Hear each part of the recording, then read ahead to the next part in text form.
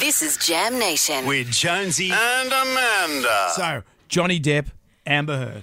Okay, guys, this is just the wildest story. So everybody I know is suddenly a qualified lawyer because they've been watching a very high-profile court case unfold on TikTok, which is the best source for anything, as we all know.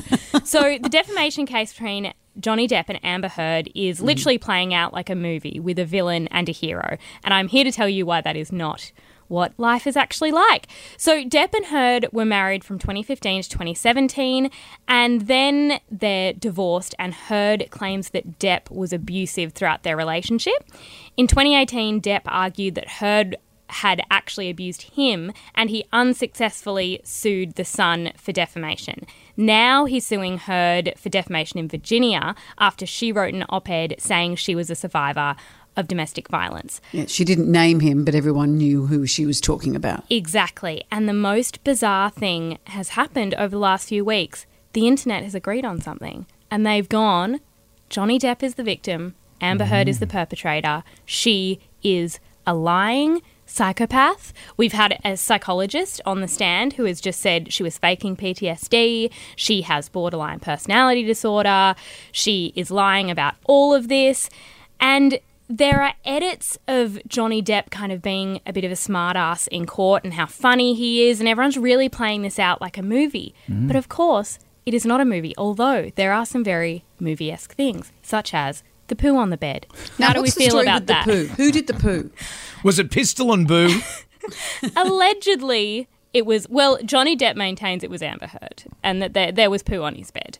But she says it was a prank. But I'm like, I don't know. How do we do a prank with some So she's still poo? saying it was her, but she did it as a prank. I think she does. She says it's not her. It was just a prank. But it was human poo.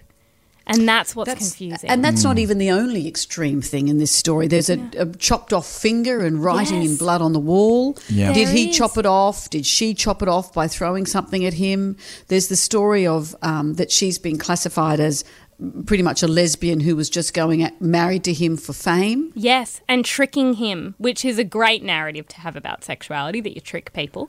But she apparently, my favourite story is the alleged threesome between Amber Heard, Elon Musk and Cara Delevingne. Because then she went on to go out with Elon Musk after their did. marriage breakup. She did. And it just, I love that there's like a supporting cast. There's the main characters, and then we've got Paul Bettany, and then we've got Cara Delevingne. It's so much drama. And the thing is, though, that we're only seeing his side of the story at the moment because this is what happens in a court. You hear one side, then you hear the other. We've only heard his. It's not over. And I think that's what a lot of people are missing. They're watching the Johnny Depp thing and taking what he says at face value and thinking she doesn't have a defence. But it's not that she doesn't have a defence. It's that she's not allowed to give her defence yet. She's going to from this week onwards. And I hope that people listen really closely, because what we know from the time that Depp sued The Sun for defamation, he lost, and the High Court found that the allegations made by Heard were substantially true.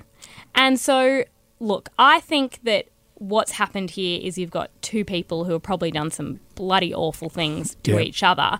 But I'm a bit worried about the narrative that this paints if everybody's thinking that Johnny Depp is some... Well, that text that he sent to Paul Bettany about Amber Heard, and I thought, was that after the divorce? This was when they were courting. It sounds like a toxic relationship from the beginning. Yeah. But is this narrative unfortunate because it makes it very easy that people then won't believe women when they say they've been in an abusive relationship? And not every case is true, but if it is true, we still have to hear it.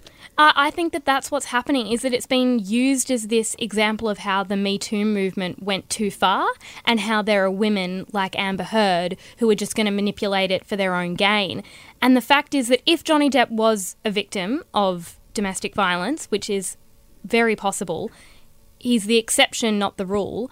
And when you look at his behaviour, he is not a clear, uncomplicated victim in this sense, because we know that he is believed to have slapped her across the face, kicked her in the back, thrown objects at her. Again, the text messages to me, I had them and I was like, I can't read them out. They're just so disgusting and violent, and the language that he uses.